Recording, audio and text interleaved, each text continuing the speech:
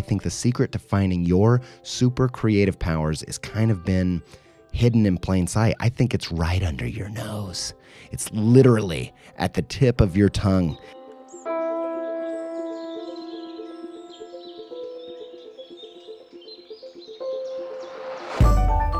Hey, you're listening to the Creative Pep Talk podcast. We help you build a thriving creative career. I'm your host, Andy J. Pizza. You can stay up to date with all things Creative Pep Talk by following me on Instagram at Andy J. Pizza. Let's jump into today's episode.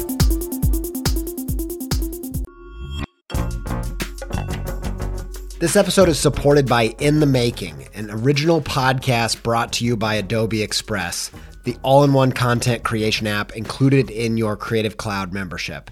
If you are trying to boost the YouTube, TikTok, Reels content side of what you're doing, one episode of In the Making that I think will be super useful to you is their episode with John Ushai. I think John's method for including his audience in the process is really inspiring. And if you want to hear about that and more about leveling up your game in the creator economy, just search In the Making in your podcast player to listen. Many thanks to In the Making and Adobe Express for their support.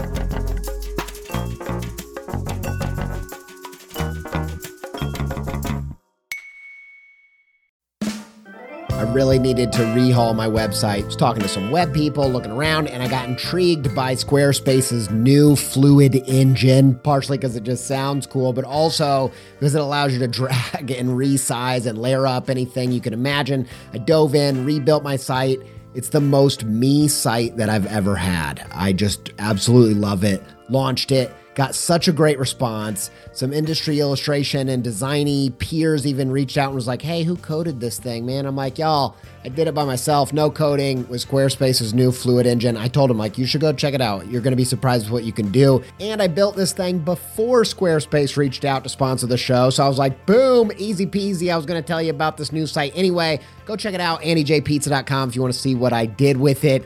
If you want to try it yourself, make a site that's totally you, where you can build a portfolio, sell content and courses and all kinds of other stuff, head to squarespace.com for a free trial. And when you're ready to launch, save 10% off your first purchase of a website or domain with promo code PEPTALK, all one word, all uppercase.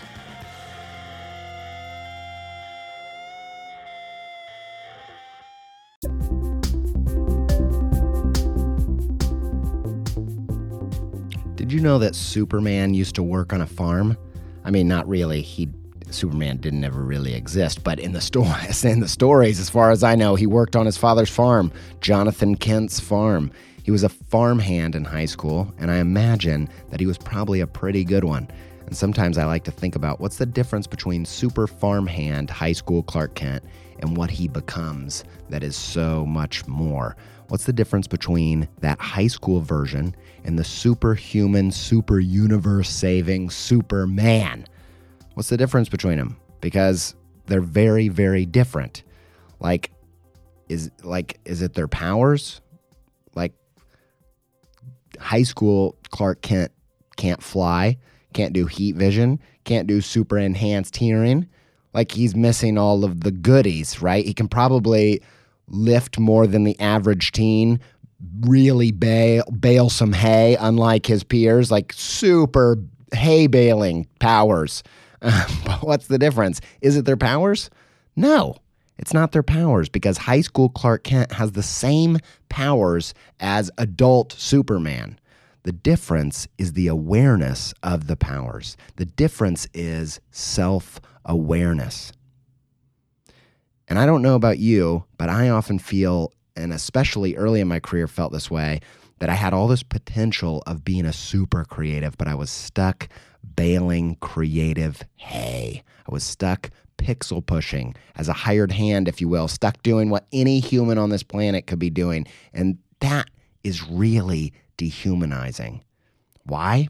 Why is it so dehumanizing to act like a cog in a machine that's a replaceable part? Because either through divine design or the power of evolution or whatever you want to call it, we've got a totally unique code flowing through our veins. And if we're not living into that, we're lying to ourselves and we're acting. if we act like a cog in a machine that's replaceable and living day to day in that kind of work, it just does not scratch the itch of our true potential. In fact, I think it chafes our soul. And I've experienced that. And it's just the worst. And so if you're there, I know you're with me on this, right? You want to find your superpowers. You want to have that self-knowledge so you can go from super farmhand Clark Kent to superhuman universe-saving Superman. But where do we look for these powers? I think the secret to finding your super creative powers has kind of been hidden in plain sight. I think it's right under your nose. It's literally at the tip of your tongue. And I'll explain what I mean by that in a second. But I believe that historically, we've been looking in the wrong places. And it's why so many creatives that have the potential of being a super creative end up just stuck baling creative hay. You've been told to start with your talent. What are you naturally better at than other people? What can you do that's better than what other people can do? Or they tell you start with what you love, do what you love, follow your bliss, follow your passion. They tell you just put 10,000 hours in and you'll be a master. Just keep swimming. Just keep making. That's the most quintessential creative career advice that you hear these days. And I think all of that advice, all of those starting blocks are missing the true link. I think all of it falls short of unlocking your potential. The true clue to unearthing your creative superpowers is something that I think has been quite elusive to us. But if we find this piece, I think that you can actually acquire talent. You can actually do incredibly amazing supernatural things with very little talent. I believe if you start with this missing piece, you can actually hack those 10,000 hours. You could possibly cut it in half. You can go way beyond those skilled masters. We all know those people that can play 3 chords on a guitar and have crazy hit records versus the people that can play every single note on the guitar and shred all day and night. We all know it's true. There's some missing link between this, and it's not just putting in more time. So what is the missing link? I'm looking for my creative theory of everything, and I think we're missing our ghost particle. We have the whole equation. It all almost makes sense, but we're just missing this one little piece. And in this episode, I want to tell you what I believe it is and why I believe it is a complete and utter game changer. Let's do it. There's this video that went viral a couple years back. It's Ira Glass, the host of the radio show and podcast This American Life, talking about how you can become a master in your field and why so many creatives don't follow through. And he says at the beginning of this video that we all get into creativity because we have good taste. But the problem is we start making work and it's that same good taste that tells us our work isn't very good and that most people give up right then and there.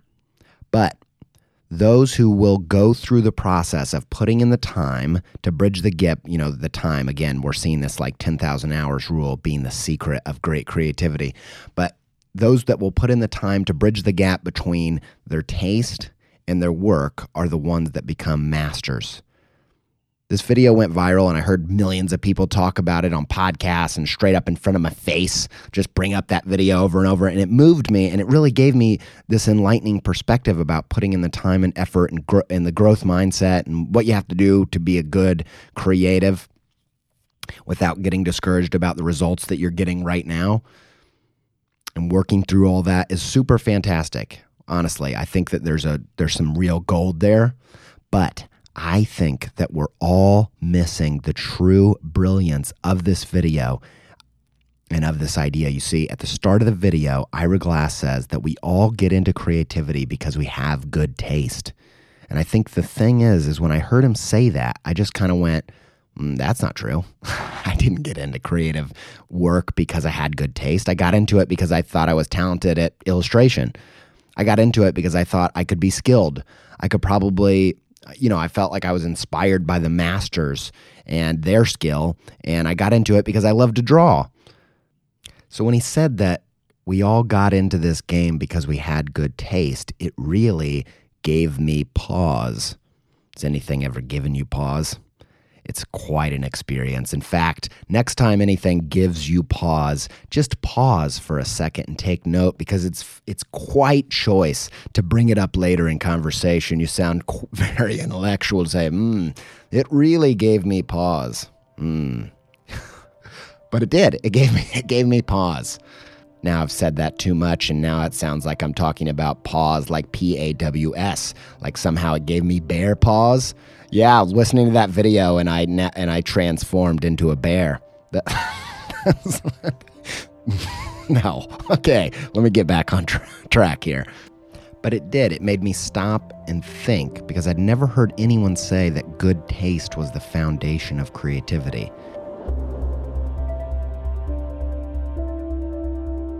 Then I heard it again.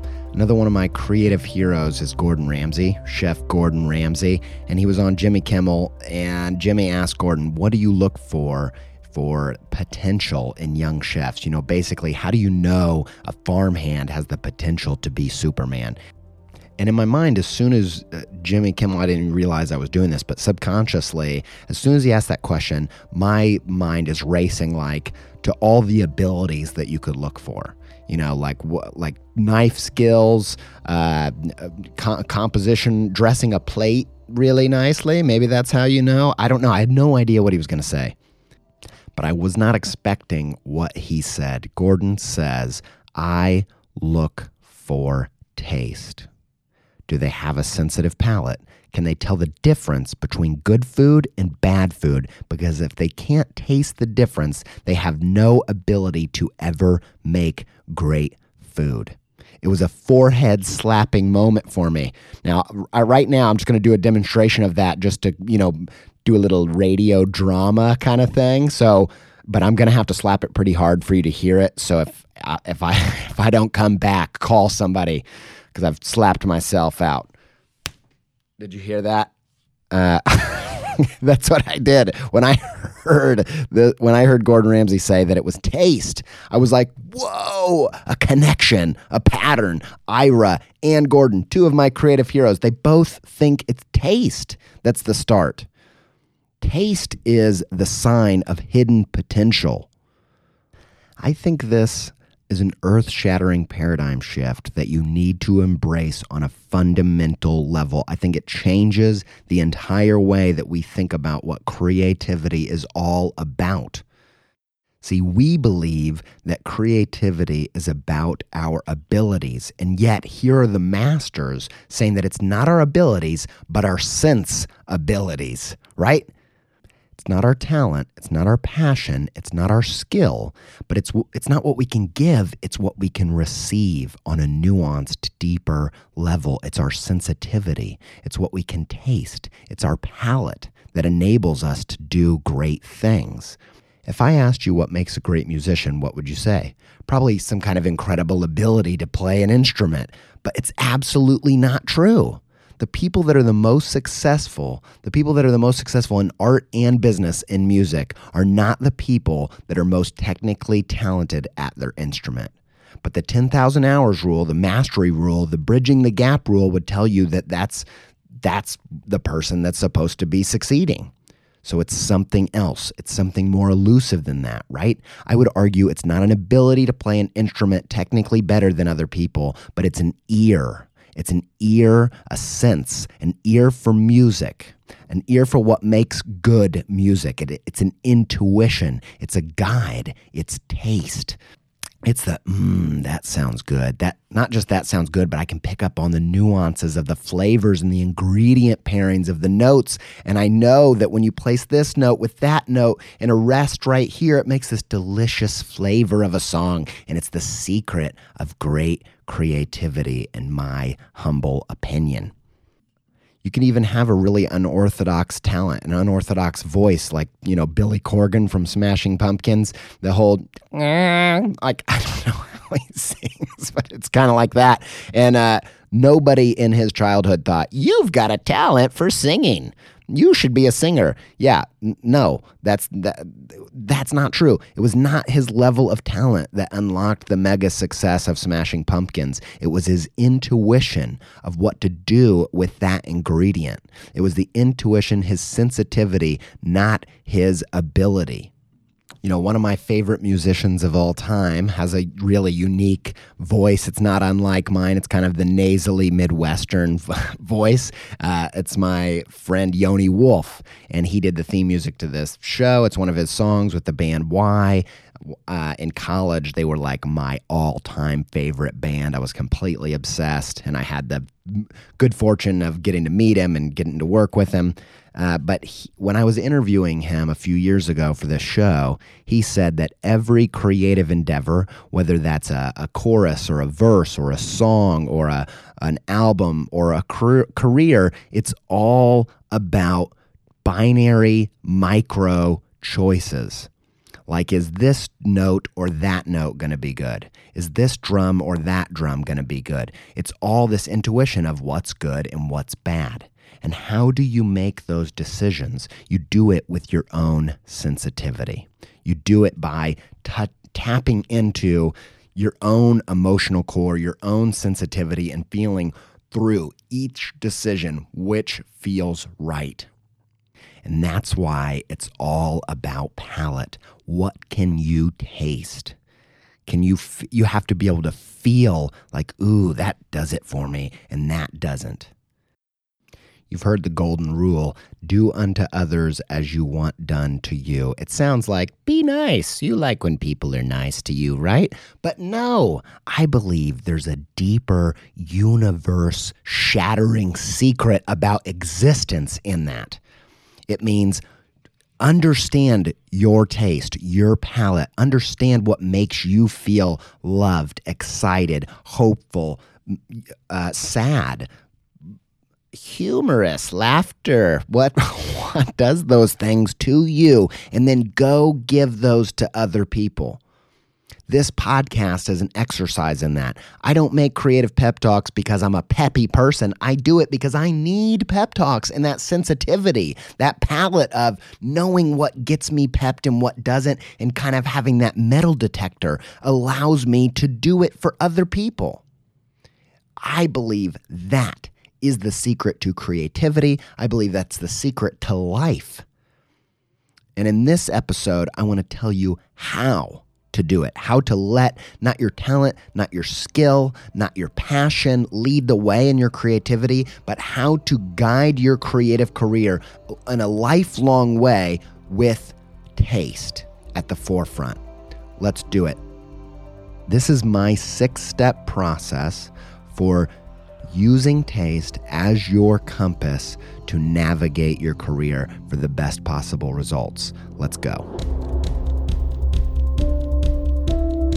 So if creativity starts with good taste, what is the start of good taste? Number 1 is cleanse your palate. It's time to partake in some of that ginger before you start chowing down on the sushi. And here's the thing. Here's what I freaking love. Probably my favorite part of this taste revolution in my creativity is that there's a thing known as acquired taste, right? The first time you eat some of those olives or blue cheese or that IPA and you say, disgusting. What is this, a dead foot? I don't want any of those dead feet in my mouth. The first time you eat it, it tastes like that. Second time, a little bit worse. Now it tastes like an old sock, but it's not quite dead. It's a living sock, and which sounds even less tasty, but somehow in my mind it made more sense. But each time you taste one of those sun-dried tomatoes, you all of a sudden you're like, you know what? I'm picking up on a little olive oil from the Tuscan region. What's going on here? And you start acquiring good taste. Like some of the most refined, tasty experiences I've had were the worst the first time I tasted them. And so if you've listened to this podcast for even more than one episode, you know I'm very obsessed with this idea of the growth mindset. It comes from Dr. Carol Dweck in the book Mindset. And it's just this idea that your talent, your skill, your abilities, they are malleable, they are moldable, you can enhance them over time. What you've got is not a fixed amount.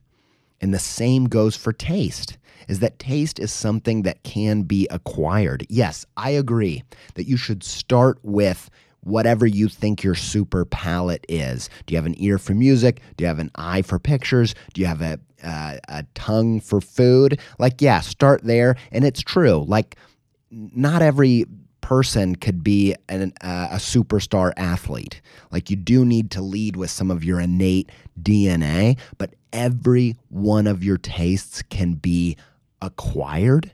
And because you know this and other creatives don't, you actually can. And the other thing is, taste is an intuition that can help you overcompensate for lack of innate ability. You can actually do really interesting things with good taste with very little talent.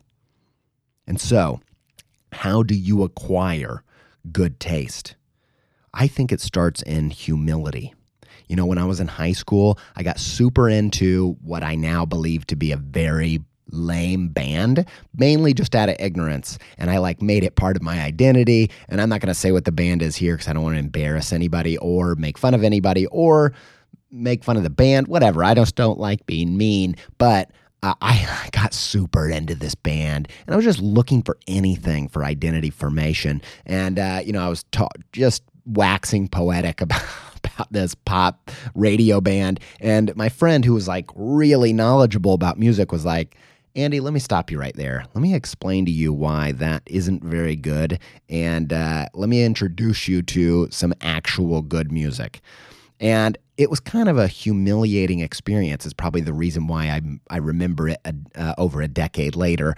But that was the key. That humiliation was the key to locking humility that allowed me to start acquiring good taste. This person actually knew what they were talking about. They gave me an education on music and unlocked a new sensitivity. And I believe that the start of acquiring good taste is cleansing your palate. It's admitting that you don't know. This is why I think so many people with good talent start with having an older sibling that they give an authority in their life to say, this is good or this is bad.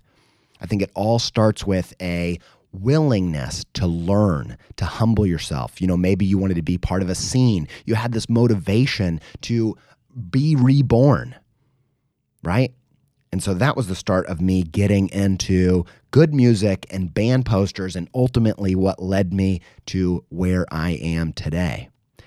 There's this amazing quote by the philosopher Epictetus that says, you can't learn what you think you already know. And if you think you already know what's good, you might not ever really find it. You might completely be ignorant. And so I believe when it's time to start a new journey of taste, you've got to cleanse your palate. You've got to go through seasons of your life. You can't stay here, and we're going to get to that in a minute, but you've got to go through seasons of your life where you say, you know what? I don't know what's good anymore. And it can be at the start of your journey, could be at the end of another journey, but at some point, at many points in your career, you have to give up what you think you know to learn what you don't. And that's step one.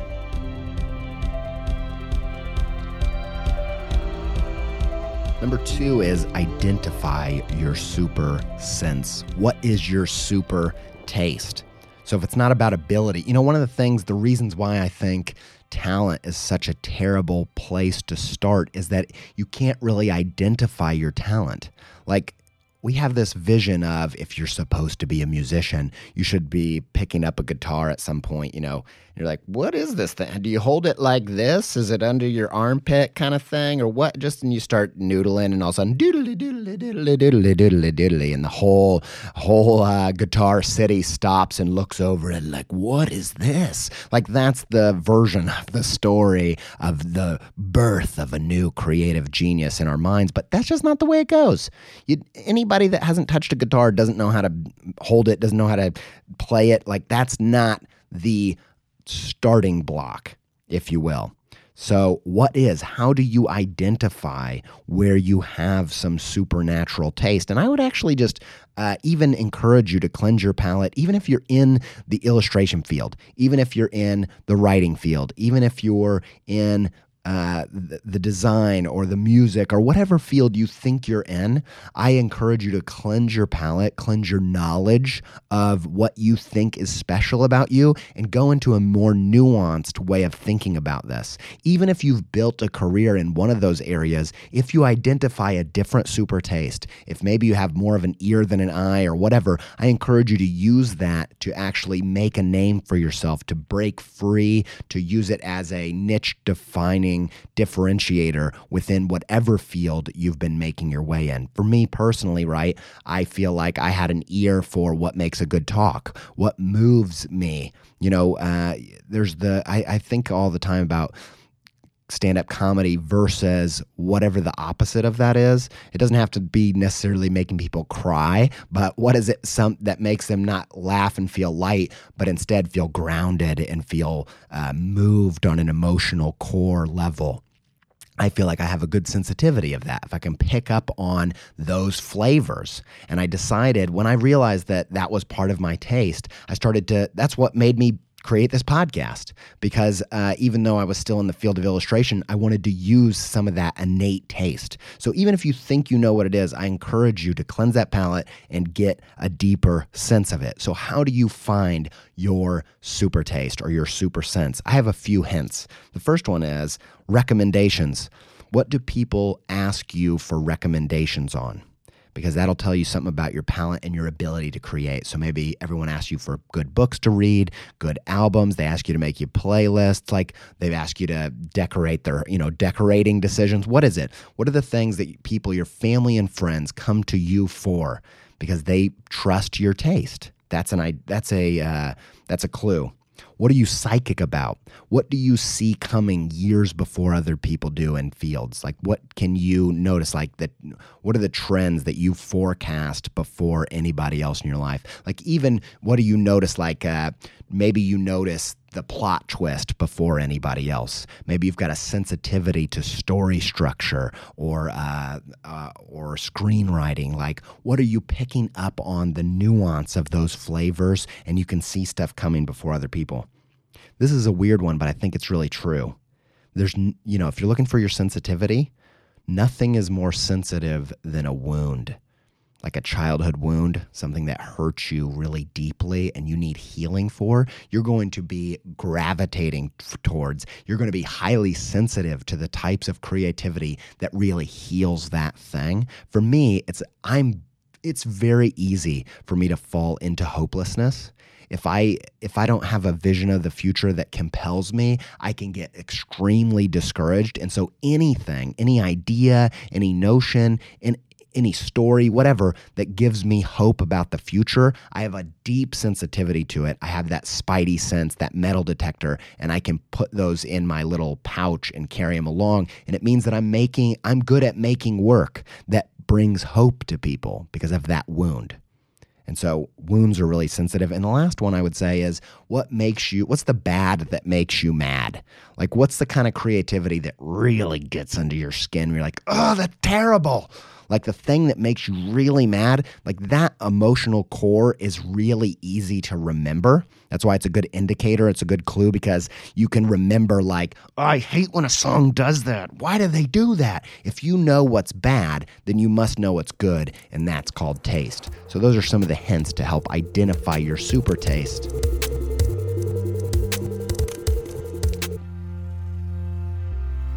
Number 3 is define what's good. Robert De Niro said, talent is in the choices. He's saying when you're an actor, all you've got is how you decide to do something. And that decision matrix, that view, it's a point of view. It's saying, this is what I think is good. This is my creative intuition. And I believe after you've cleansed your palate, you've identified your super sense, then it's time to stake your claim for a season of time and say, this is what I think makes good creative work in my field. And I believe that, comedians are kind of the super creatives because they have such a clear metric of what's good. They have this clear idea of this is what we're going for. We're trying to make people laugh. And with the clarity of that target, they can measure what matters. They can adjust, they can fine tune, they can be pitch perfect because they have such a clarity on their definition of good. And all these comedians you'll see will even take it further to say, I want these types of laughs, not those types of laughs. Like those types of laughs are hack comedy or it's the low-hanging fruit. I want these types of laughs. And you've got to define, what do you think is good?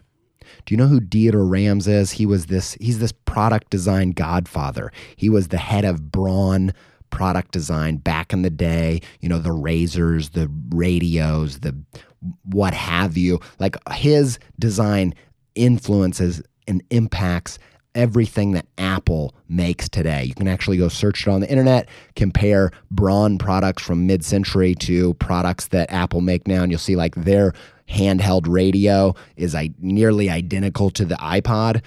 And there's tons of more connections after that. But Dieter Rams, this master, how did he become a master? I believe it's partially due to his definition of good. He had this 10 rules of good design. And I recommend you do the same. You actually make a list. Sister Karita Kent, someone in a totally different field, totally different type of creativity. She was this crazy, wild screen printing nun, super inspiring, really interesting character. She had this list of 12 class rules, and it was her definition of good creativity. And one of those rules was find a place to trust and try trusting it for a while. And that's what we're talking about right now. Find some definitions of good that you feel like you can trust right now, and let's just try trusting that for a while. Try using that definition of good to help you navigate your creative decisions for a season of your life.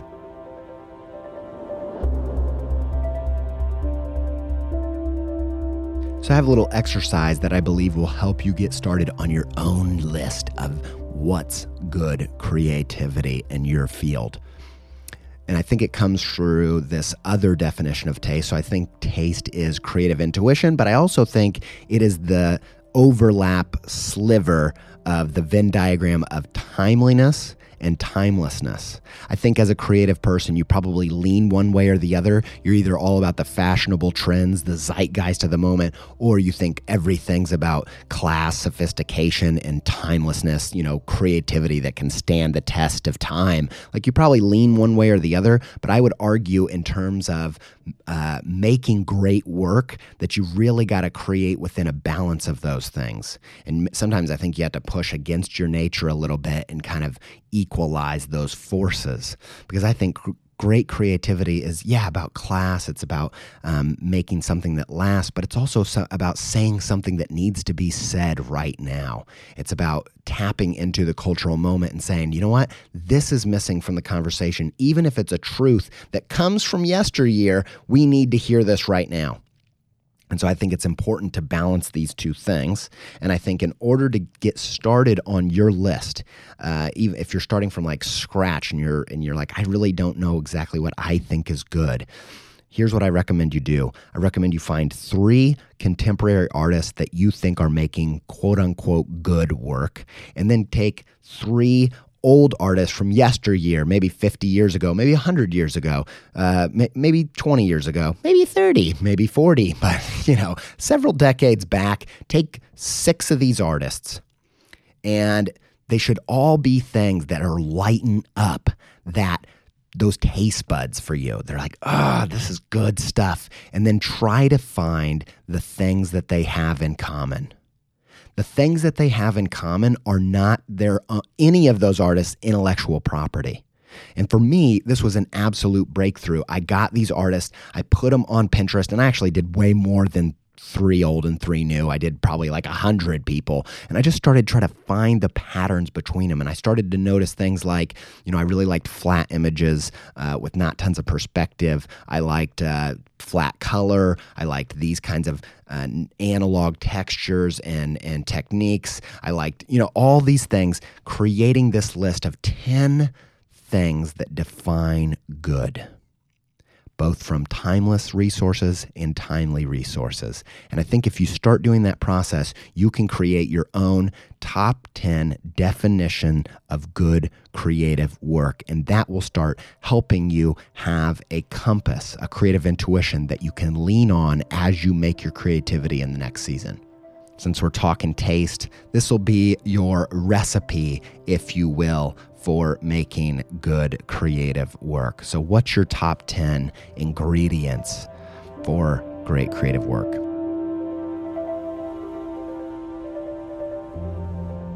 All right, step 4. Now this is where things get good. This is where the story really gets juicy.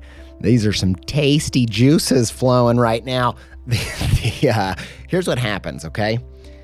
We've talked about this on the show, this idea that stories are a 3-act system. You've got thesis, antithesis, synthesis. Thesis is what the character wants.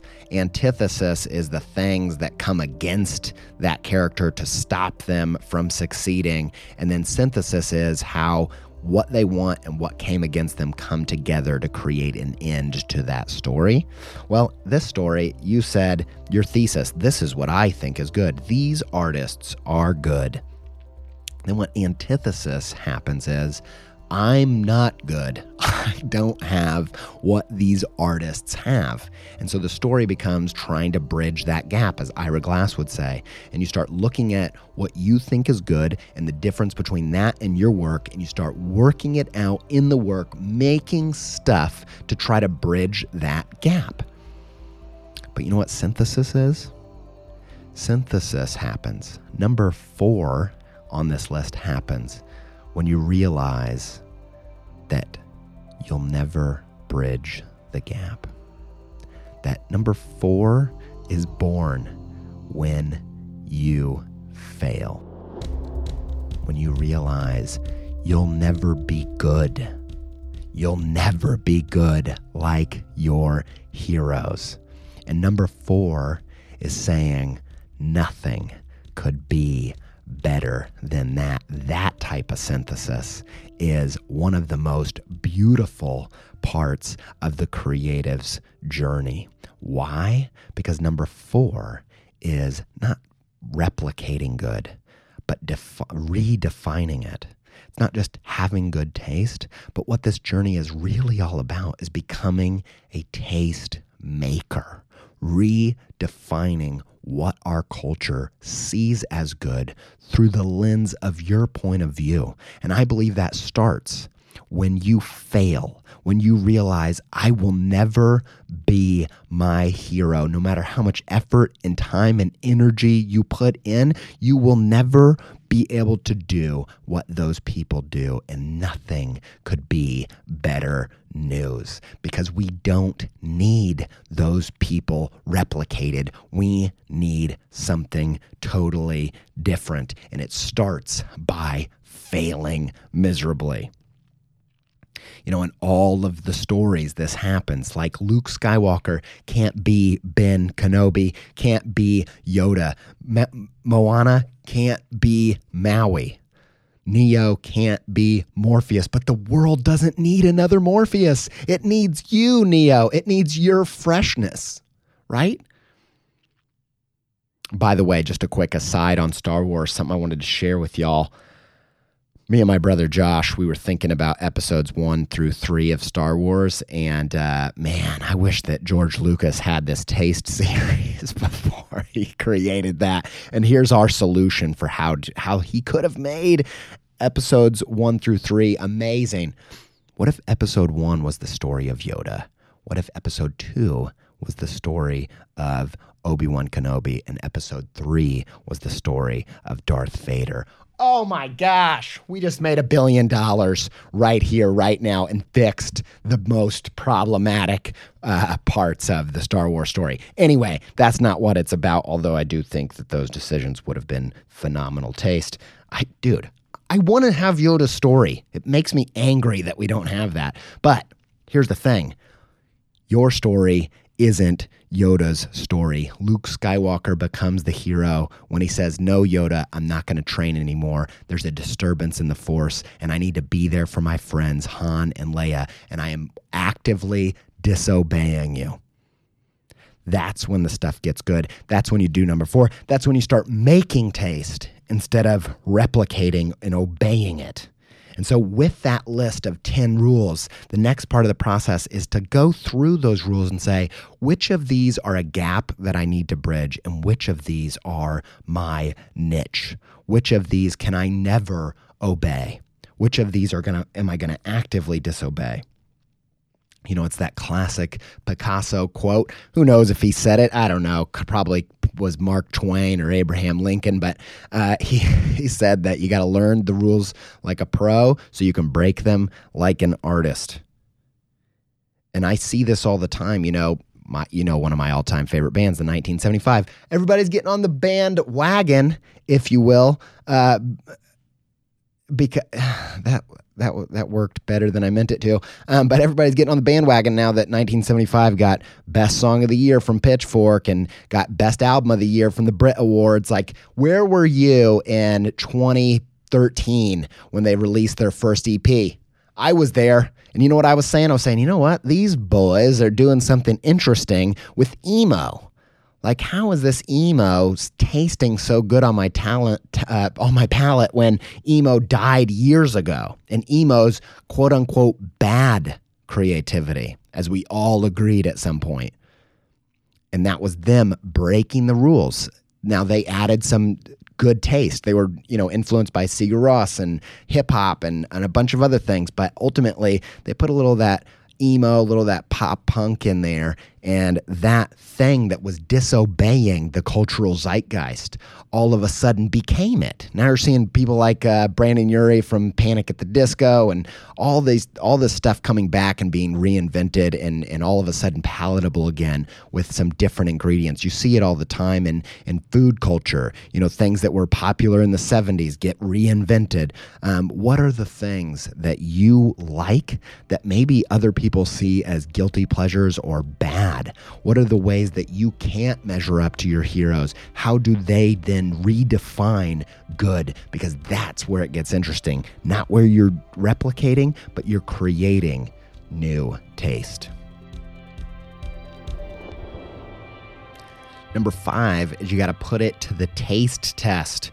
All this time you've been defining good and coming up with your rules and thinking about, what you think is the definition of good. And now it's time to put that to the test. It's not enough to just have a hunch. You've actually got to play it out in the market, play it out in the real world, and get some actual data and results so that you can move forward.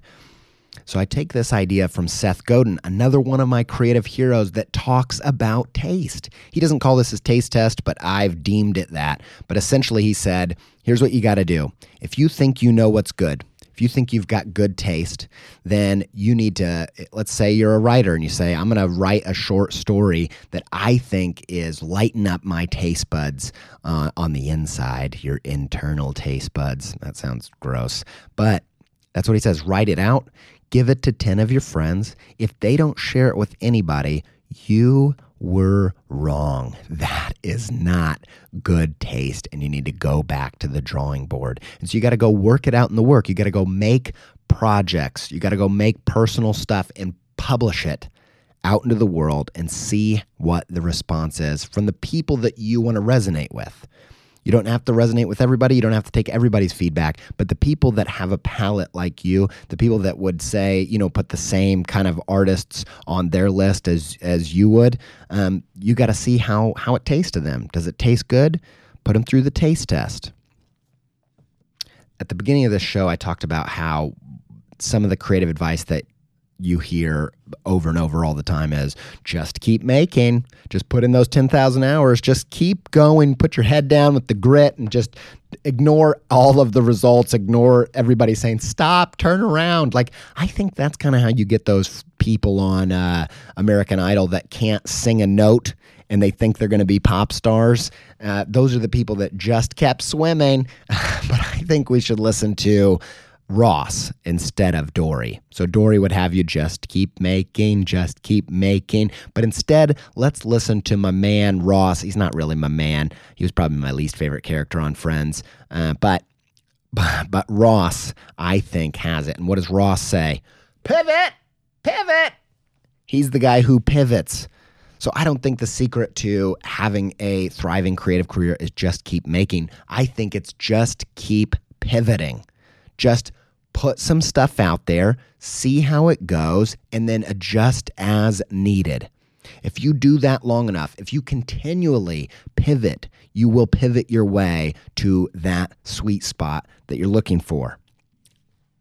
I call this process of putting work out, making stuff, and learning at the same time, creating and learning at the same time. I call it writing on stage.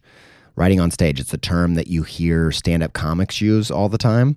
And if you've never heard of that, basically the idea is that, comics, they have these giant comedy specials, and in them they're like pitch perfect. They're like word perfect. Every pause, every rest. It's like writing a composition, like writing a song, like writing a movement, and every word needs to be just where it is, and there's just this finesse and this musicality to what they're doing. But most of these comedians don't get there by ever putting a pen to the page, with ever typing out a word. And how do they do that? They do that by writing on stage, by working it out in real time, in real life.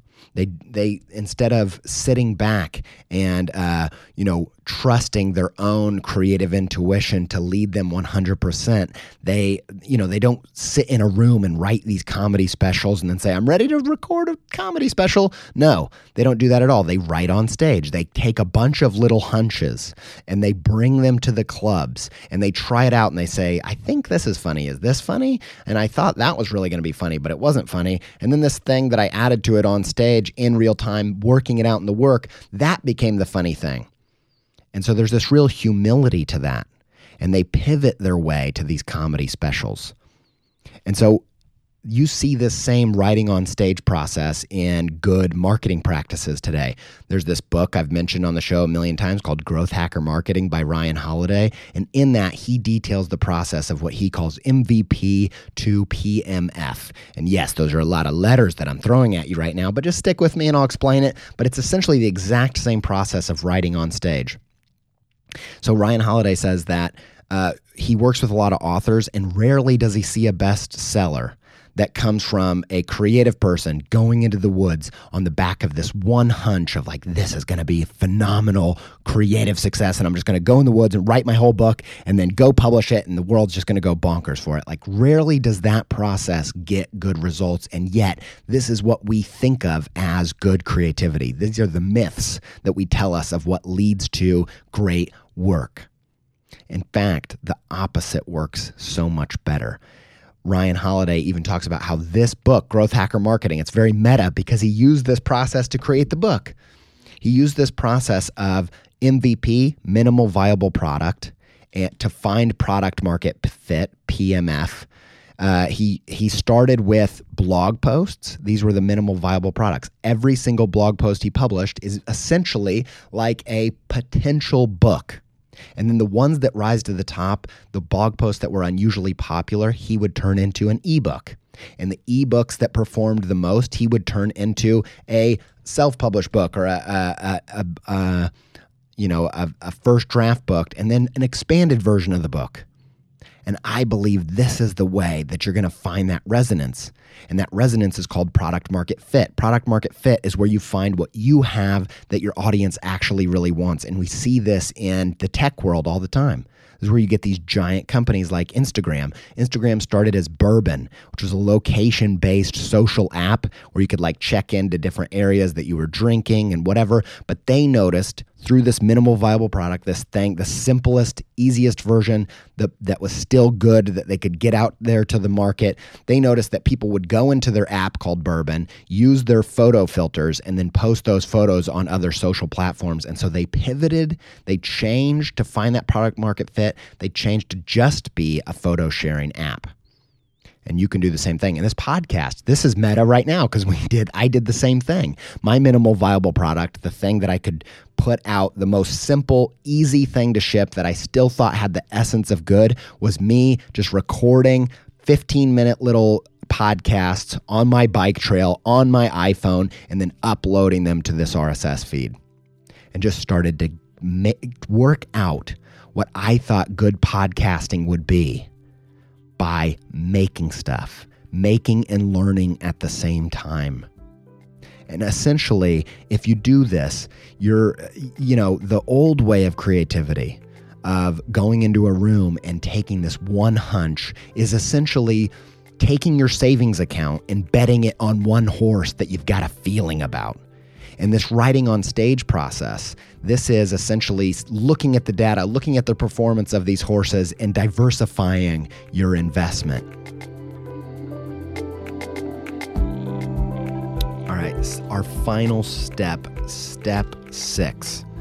So have you ever noticed that, like, the first time you eat Indian food, you're like, the taste sensation, this is amazing, whoa. And that's, a particular type of food will just explode, and there'll be those kind of restaurants popping up all over the place. But then a decade later, 20 years later, the tastes have shifted and there's something new. Right now, Israeli food is like doing it for me. There was this Israeli food culture movement that popped up in London, and this guy named Ottolenghi was writing these books called Jerusalem and writing these recipes for the Guardian newspaper, and they turned into several restaurants in London, and now they're in LA and all over the place. They're just popping up. There's a great one inspired by that movement here in Columbus, Ohio, called Brassica. If you're ever in Columbus, Ohio, go to Brassica. There is some delicious flavors going on. That is some good taste.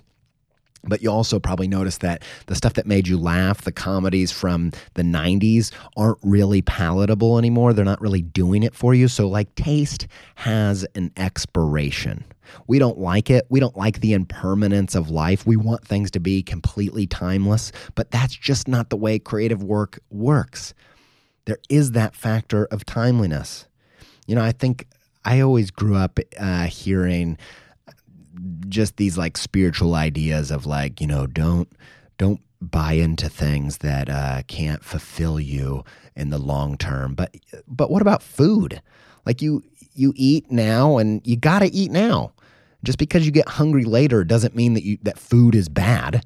And the same goes for taste. Like, just because taste has an expiration date doesn't mean that we should just completely ignore it. And so your taste has an expiration date. There's going to come a time where you're going to have to burn that definition of good. You're going to have to burn that list and start over. It might be 5 years from now. It might be 10 years from now. But at some point, you got to do step 6, and that is reinvent yourself. I was reading this article, I believe it was in the New York Times. I'm going to try to put it in the show notes, as an interview with Chevy Chase. Now, I don't know if you knew this. I didn't know this. I was too young or not alive to witness all this happen. But Chevy Chase was like a mega superstar in the 80s. The first season of Saturday Night Live, it was like the Chevy Chase show almost. People were so crazy about him. And he was like the first kind of one part heartthrob, one part comedian. It was just this whole new, fresh thing that everybody was freaking out about. He made 3 comedies in the 80s that defined 80s comedy: Fletch, Caddyshack, and Family Vacation. And he was just like a super megastar. But this article is kind of the article and the story of his demise. And they talked to Lorne Michaels about it, the creator of Saturday Night Live. And Lorne was just like, here's the thing about Chevy. He never reinvented himself. And that good creative work is always about reinvention.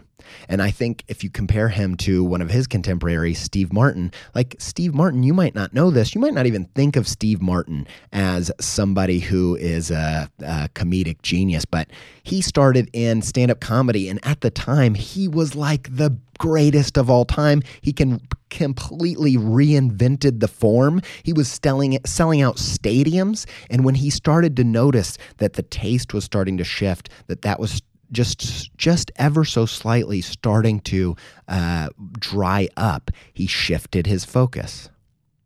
And he did that over and over and over again. And so he still is touring and selling out shows and reinventing new things. And we probably think of him completely differently than what people thought of him 10 years ago and even vastly differently from 20 years ago. And so it's part of the reason I love this process so much is that it's so evergreen. I believe that you could use this 6-step process for a lifelong tool to help guide you in your creative career. And so there comes a time in your process when you've cleansed your palate, you identified your super sense, you defined what's good, you started to break those rules and make some taste, you put that taste to the test, and you made some progress, you got somewhere better than where you were, and at some point, you're going to have to go back to step 1. You're going to have to cleanse your palate. You're going to have to let go of your definitions and your point of view and become a student again and admit what you don't know to find out what you need to know. And so step 6 is reinvent yourself. And so if things are getting stale, if things have lost their flavor in your creative career, it might be time to do step 6.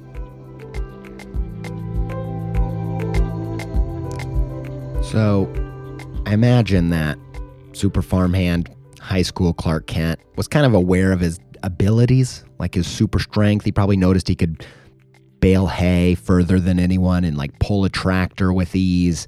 And maybe even he was trying to maximize that potential of his abilities. He was putting the 10,000 hours, pumping iron at the gym, maybe thinking of going into bodybuilding. But there comes this time where he's, pumping iron at the gym in high school, that everything changes. And it starts with just a voice in his ear. It's the voice of his father, not his adopted farm father, but his biological alien father, Jarrell. And this voice tells him, "You're more. You have so much more potentials beyond your abilities." It's not just about your abilities. It's your sense abilities. You have a super sense of hearing. You have super eyes that have X-ray vision and can shoot like heat vision. You can fly. You've got so much more going for you beyond your abilities. And this voice in the ear, this voice in his ear creates a new story, a new trajectory. It is the moment when everything changes. And right now, there's a voice in your ear. And right now, I am your creative father. And I'm telling you, it's not your abilities. It's your sense abilities. Quit grinding in your super strength and tap into your innate potential.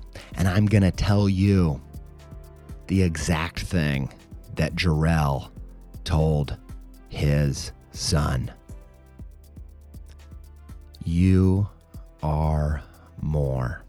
There is more potential lying dormant right below the surface, and you didn't know where to look, and you didn't know where to turn, and you didn't know how to unlock it. But I believe if you will start with your creative taste, that things are about to get super tasty. All right, so I don't usually do this, but I am super excited about this episode. This is a concept and an idea that I've been working on for a long time. This process is something I've worked out through coaching calls and writing and just a whole giant process, and I am really, really excited to finally be able to release this to you. I actually have other plans for this content. I want to do a bunch of interesting stuff, but there's this thing, Gary Vaynerchuk talks about. It's called jab, jab, jab, right hook. And it's essentially this idea of give, ask. And basically, I try my best every week to show up with the most generous offering of creative pep that I can deliver. And I try really hard not to ask much of my audience, but I want to ask you a favor right now. If the flavor of this episode really hits you in the taste buds, if it felt good, if you feel like it's going to help, if you feel like it's going to make a difference, I would ask you to please, more than any other episode, would you do me a favor and share it with anybody that you think needs to hear this content? Anybody, any creative person, or just any person in your life that you think this could unlock some new potential. If you would go on social media and go in your real life and go in your text messages and go in your DMs and just spread the word about this episode, I would love to get the word out on this episode beyond any other episode we've done to date this far. I'd really, really appreciate it.